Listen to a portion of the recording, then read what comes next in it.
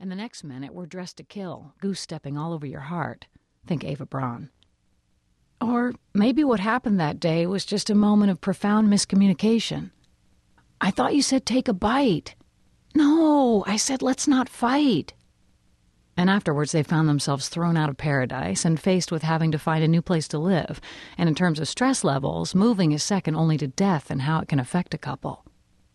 Biblical scholars have offered various interpretations of the story of Adam and Eve, but we'll never know what really happened. Still, we are certain of one thing. Men and women will never see, hear, or feel things in just the same way. That was as true in the Garden of Eden as it is in the Garden State of New Jersey, or anywhere else on God's green earth. So what's a guy to do? Unfortunately, there is no perfect answer.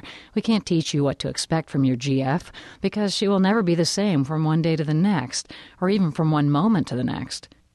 Being with a woman can be like living in a time machine, where you are zapped every few hours into another female mood without warning. We can't change that, but we can help you demystify some of your girlfriend's behavior so that when the woman you love transports you once again to a galaxy far, far away, you'll have the skills you need to quickly orient yourself and deftly master the situation. Our job is to make sure you are prepared. Now, you may not be interested in being a boyfriend, and that's fine, but there may come a day when you want to be thought of as Mr. Right and not Mr. Right now. When you do, you'll want this book in your back pocket, right next to your wallet and that ribbed-for-pleasure condom.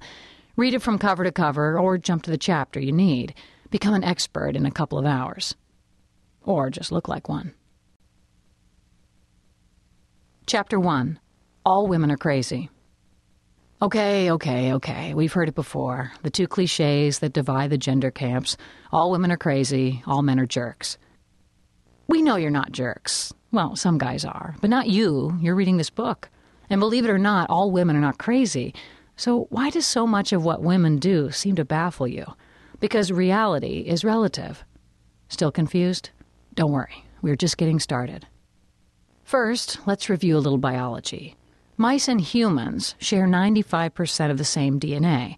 So while we are largely the same, that 5% accounts for some major differences. Fur, tail, and a penchant for eating one's young, for starters. As for the differences between the sexes, women have more neurons connecting the right and left sides of their brain than men do. 4 times as many, in fact. But whatever, we're not here to gloat. The most discernible variation between the biology of men and women lies in that tiny little X chromosome, Y chromosome thing, which, as it turns out, is not such a tiny little thing at all. Study after study reveals substantial differences in perceptions, attitudes, priorities, communication styles, handwriting, hairstyles, and furniture selection. Most women are concerned with relationships, people, diet, clothing, and physical appearance. Most men are concerned with sex, sports, work, money, cars, news, politics, and the mechanics of things. Sure, we're generalizing here, but you get the point.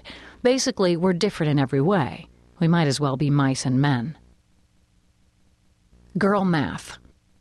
So we see things differently, but that's not all. We feel things differently, too.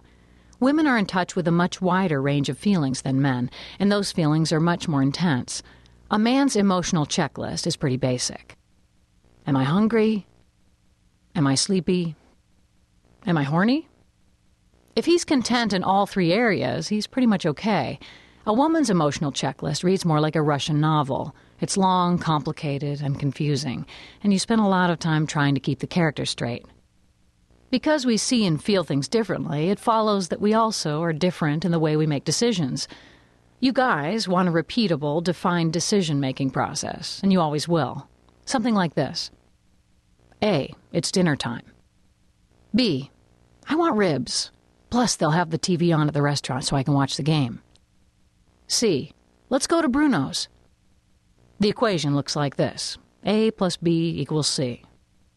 Makes sense, right? For your girlfriend, the process is something like this. A, it's dinner time.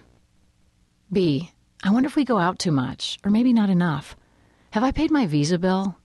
Bruno's has that wall paneling that reminds me of that party I went to years ago. That was awful. Everyone made fun of my hair. Do I have to wash my hair if we go out? Why do boys always want to eat so late?